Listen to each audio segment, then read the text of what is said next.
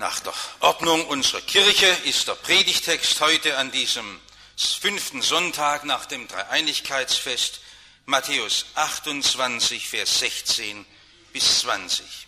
Der Missionsbefehl.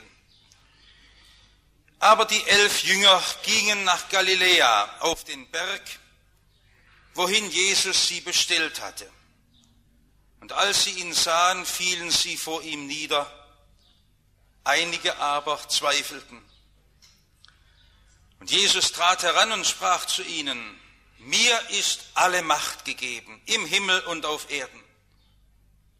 Darum geht hin und macht alle Völker zu Jüngern. Tauft sie auf den Namen des Vaters und des Sohnes und des Heiligen Geistes und lehrt sie, alles zu halten, was ich euch befohlen habe. Und siehe, ich bin bei euch alle Tage bis an der Weltende. Herr, segne dein Wort an uns allen. Amen. Es passiert zuweilen beim Essen, dass man zu viel isst. Und wenn man zu viel isst, dann wird der Anzug mit jedem Bissen immer enger.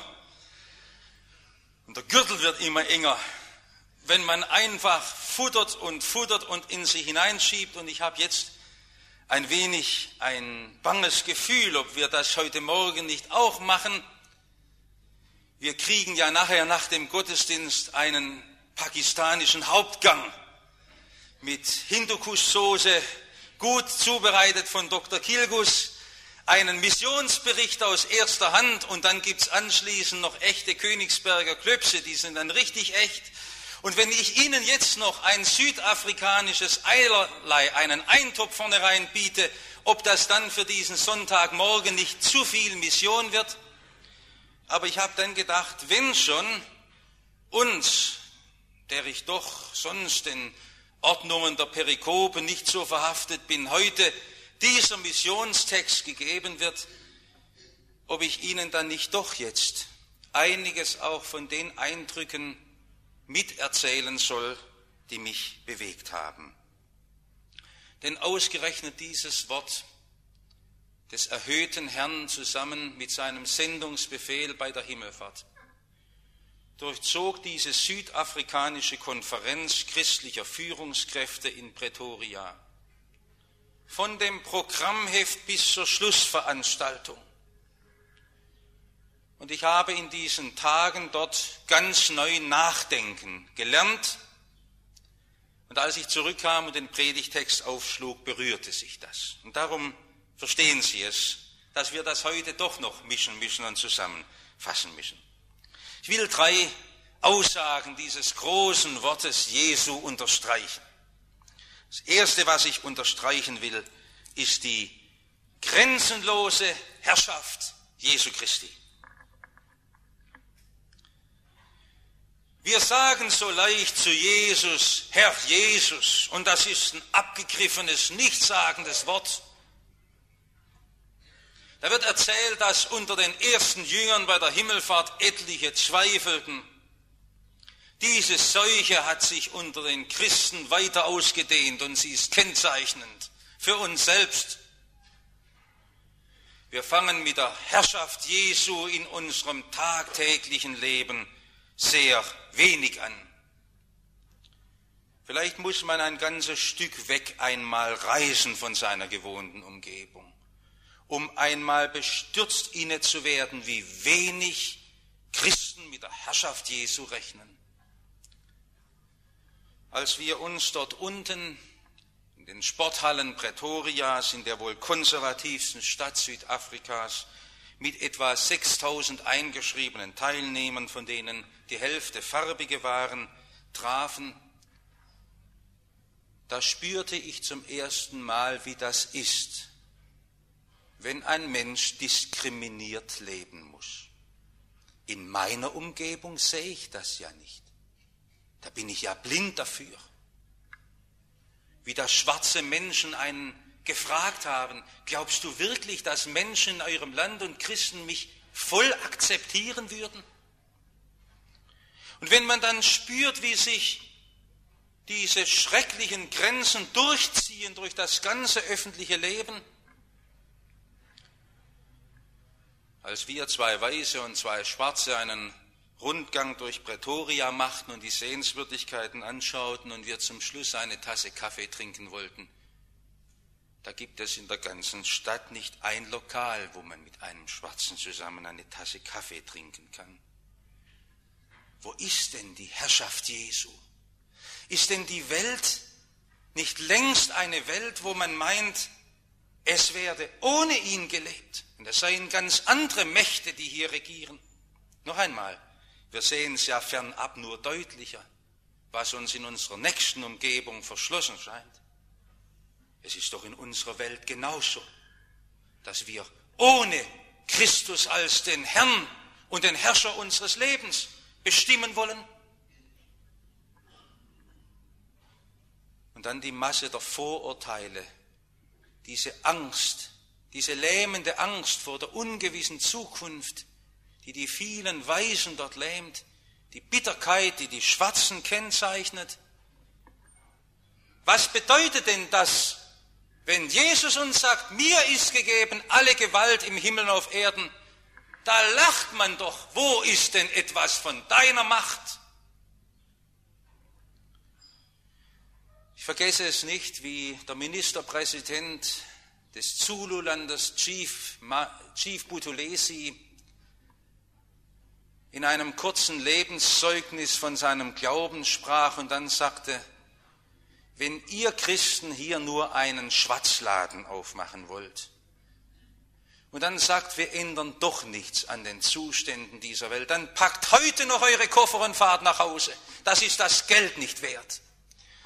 Aber wenn ihr mit dem Herrn Jesus rechnet, dann müsst ihr wissen, dass ihr Lösungen ansteuern dürft, die über unser Begreifen hinausgehen, weil wir nicht mit unseren Fähigkeiten rechnen, sondern mit einem Herrn, der größer ist als unsere Schwäche und unsere Ohnmacht.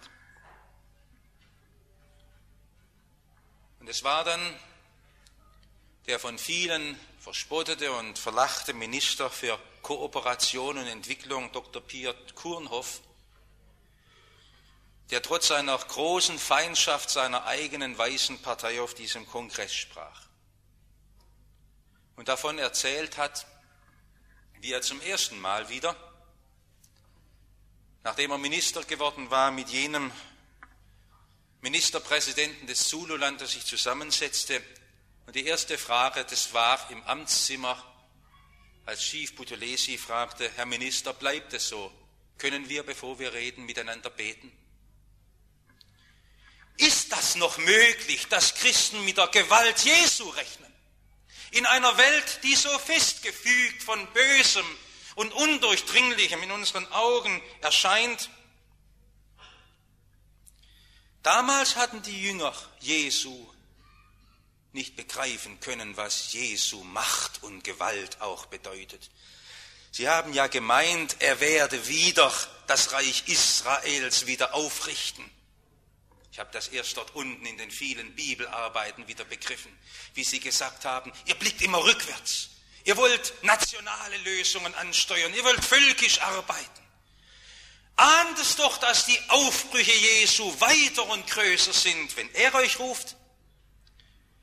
Und wenn ich es Ihnen jetzt übersetzen könnte in Ihre Lebenssituation hinein, was das ist, wenn Sie zum ersten Mal in Ihrem Leben begreifen, dass Jesu Herrschaft grenzenlos ist, wo Sie doch zweifeln, ob Jesu Lösungen noch hineingreifen könnten in Ihr Leben, in die Verwirrungen, in denen Sie sich befinden, in den Unklarheiten, in den Ratlosigkeiten. Sein Arm ist doch gar nicht zu kurz, dass er nicht helfen könnte. Wir waren in diesen ganzen Tagen versammelt als solche, die nichts mehr wussten, wie es weitergeht. Das unterscheidet ja die Betroffenen an Ort und Stelle von den Besserwissern in aller Welt. Dass es wohl in Südafrika keinen mehr gibt, der eine ernsthafte Lösung weiß, als die radikalen, chaotischen Lösungen, die Not, Tod und Elend über Millionen Menschen bringen. Wie gibt es denn noch eine Lösung, Aber wenn dann dieses Wort neu gehört wird, so wollte ich es, dass Sie es über Ihrem Leben neu begreifen. Mir ist gegeben alle Gewalt im Himmel und auf Erden. Bei unserem Gott gibt es kein Unmöglich. Schauen Sie auf diesen auferstandenen Herrn. Und dann trauen Sie es ihm zu, dass er Sie hindurchführt. Schon in der Öffnungsansprache sprach der Gestalter dieses Kongresses, der Missionstheologe, der afrikanische Missionstheologe, Professor Dr. David Bosch aus. Es sei wie ein Gehen durch die Stromschnellen und man wisse nur, dort wo gestern noch ein Weg gewesen wäre, sei heute keiner mehr. Es sei einem bang vor der Zukunft und es könne niemand mehr sagen, wo überhaupt ein Weg weitergehen würde. Doch, sagte er, wir Christen wissen, dass es nie ein Hoffnungslos gibt, weil der auferstandene Herr alle Macht und alle Gewalt im Himmel und auf Erden hat, auf dieser uns so bedrängenden und notvollen Erde will er sein Reich ausbreiten. Ich denke immer daran, wie diese Jünger Jesu, als sie auf den auferstandenen und gen Himmel fahrenden Jesus schauten, inne wurden, dass er noch die Nägelmale trug. Dass wir uns nicht in ein falsches Gefühl hineinsteigern. Wie wir uns heute Morgen versammeln, wir sind doch die alten, schwächlichen, versagenden Menschen, die die Vergebung Jesu brauchen, für die er sterben musste. Wir sind doch nicht die, die was könnten oder die was wüssten oder die was meistern möchten mit ihrem Leben, aber die auf diesen Herrn schauen und fröhlich werden und sagen, wir gehören dir, weil du für uns gestorben bist und du hast alle Gewalt und darum sind wir fröhlich. Vielleicht waren einige von Ihnen vor 2 Jahren war es wohl dabei, als Sisa Molebatze, ein junger Akademiker aus dem Ghettoviertel Soweto, in unserem Gemeindehaus ein kurzes Grußwort gesprochen hatte. Er, der in Amerika studiert hatte und dann wieder zurückging in jene Township, um seinen Platz auszufüllen als Bote Jesu. Nach der amtlichen Statistik leben dort 1,5 Millionen Schwarze.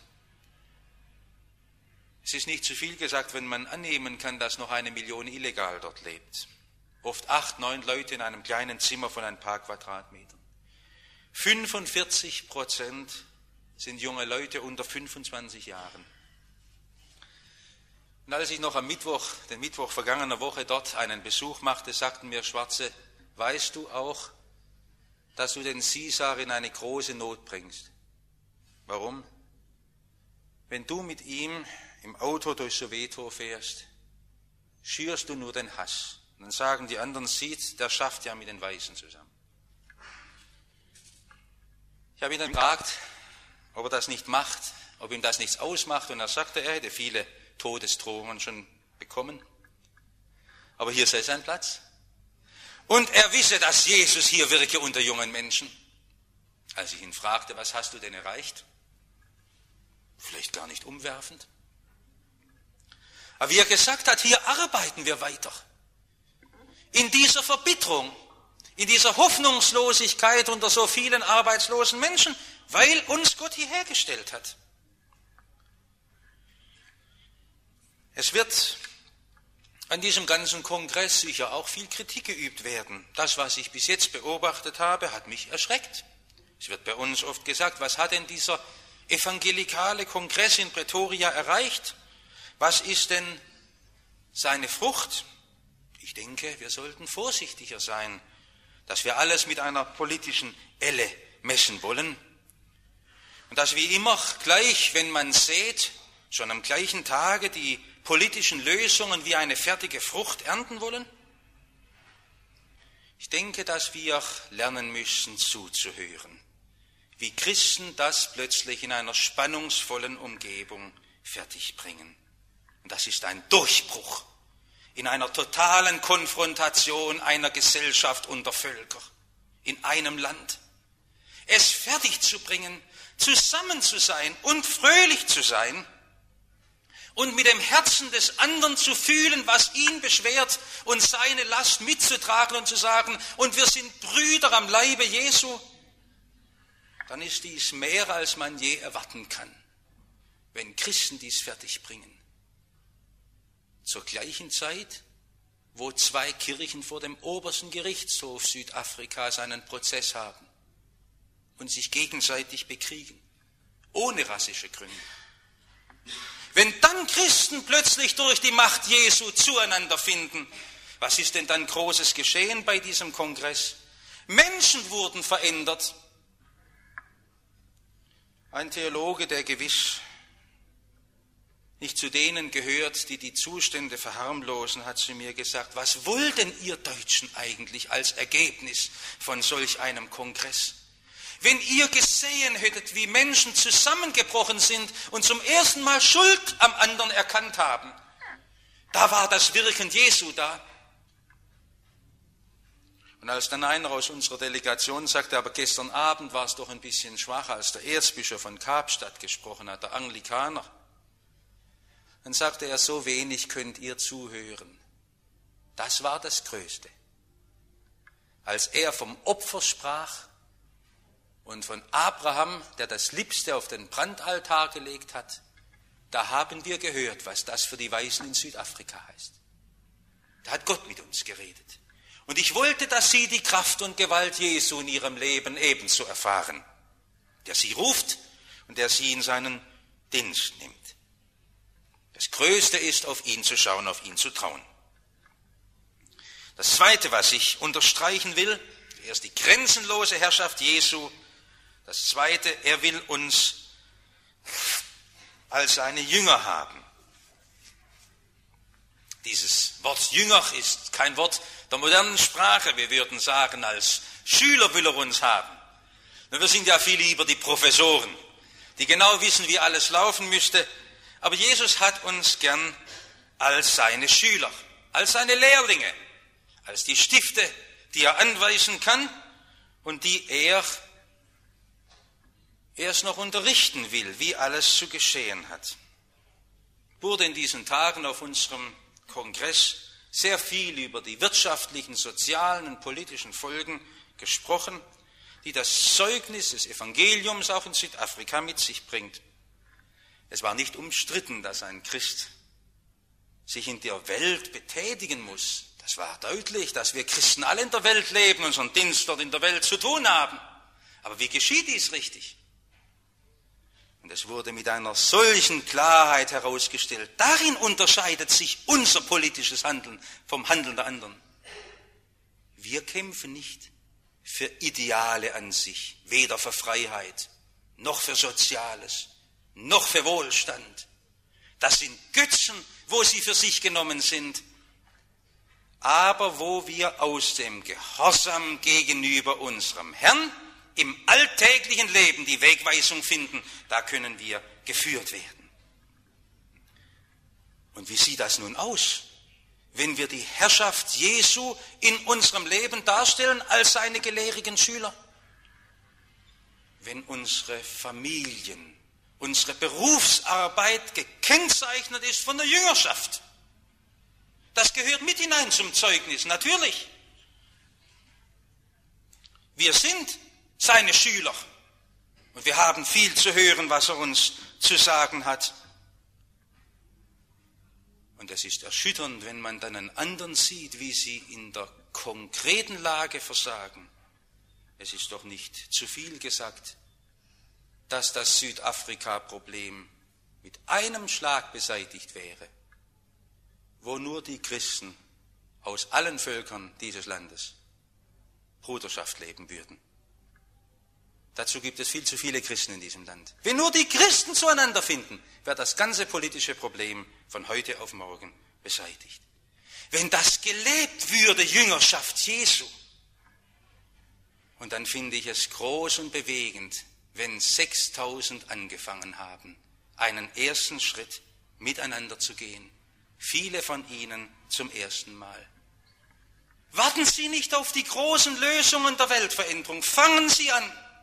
Und wenn es nur nach diesem Gottesdienst ist, dass Sie einen Streit begradigen und beseitigen, dass Sie eine unrechte Sache erledigen in Ihrem Leben, weil darin die Jüngerschaft Jesus sich in dieser Welt realisiert. Es haben verschiedene Referenten zum Anlass genommen, davon zu reden, dass eigentlich das Wort mit den Führungskräften missverständlich sei. Südafrikanischer Kongress christlicher Führungskräfte, das sieht so aus wie Elite des Volkes. Und dann haben sie immer wieder betont, das bedeutet ja nur die Aufgabe, dass wir uns rufen lassen in die Verantwortung. Wenn ein Christ eine Führungskraft sein will in dieser Welt, dann kann er nur Jesu Schüler sein und von ihm den Knechtsdienst und den Sklavendienst kopieren. Ich kann es Ihnen jetzt nicht so anschaulich erzählen, wie es nur ein Schwarzer in seinem Referat darstellen konnte, der davon gesprochen hat, wie das war, als die Jünger Jesu miteinander zu Tische lagen und ihre stinkenden Füße mitbrachten. Und er hat das ausgemalt, ich erspare es Ihnen, wie sie dort lagen. Und sagt, wenn man liegt, dann hat man ja genau die Füße unterm Kopf. Und da hat es gestunken von den Füßen. Und jeder hat zum anderen gesagt, du stinkst aber. Und nur einer war es, Jesus selbst, der den Jüngern die Füße gewaschen hat. Und sagt, merkt ihr nicht, warum das bei uns immer so ist, dass wir am anderen den Gestank riechen? Und nie merken, dass uns das alles dazu führen soll, dass wir dem Bruder die Füße waschen. Zum Dienst, dass wir seine Jünger und seine Schüler sind. Wie wäre das, wenn wir dann nicht mehr abhängig wären von unseren Traditionen und Erfahrungen? Wir waren immerhin Menschen aus 100 Kirchen, über 100 Kirchen, verschiedenen Konfessionen. Und wenn dann nur noch in der Mitte steht Jesus und sein Wort und sein Wille, nicht Menschenmeinungen, nicht Menschenlehren, er, der uns in die große Gemeinschaft seiner Jünger hineinführt. Noch ein letztes. Mutig vorwärts, geht hin, steht hier, geht hin. Ich habe immer wieder in die Gesichter so mancher Schwarzer sehen müssen, wenn sie hingingen, am Ende des Kongresses, wenn sie mit ihren Bussen abgefahren sind. Aber dann habe ich gemerkt, es ist nicht nur für die schwer. Es wurde mir erzählt aus einer kleinen Gruppendiskussion, wo ein Weiser sehr in Unruhe war, wie das werden wird, wenn er zurückkehrt. Ob er verhört wird, ob er Schwierigkeiten bekommt. Es gab ja sehr viel erbitterte Kritik, besonders auch von Regierungszeitungen in dem Kongress. Über Nacht waren die großen Tafeln am Eingang mit Hammer und Sichel überschmiert.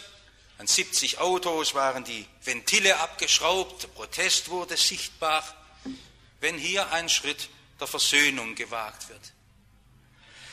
Und dann ist es in dieser Gruppe geschehen, dass schwarze, einfache Leute gesagt haben, wir beten für dich. Du musst keine Angst haben. Wenn du nach Hause gehst, es wird nicht schwierig werden. Jesus ist bei dir. Wenn das erlebt wird, dass unsere Wege, die wir gehen, und wenn es Wege sind, die Opfer fordern, wo wir allein sein werden manchmal, weil uns andere nicht verstehen, die nicht mit Jesus gehen, dann auf einmal erfahren, er geht ja mit. Ich bin bei euch alle Tage bis an der Weltende. Was kann denn dann noch geschehen? Was soll denn dann noch uns widerfahren können, das uns Not macht?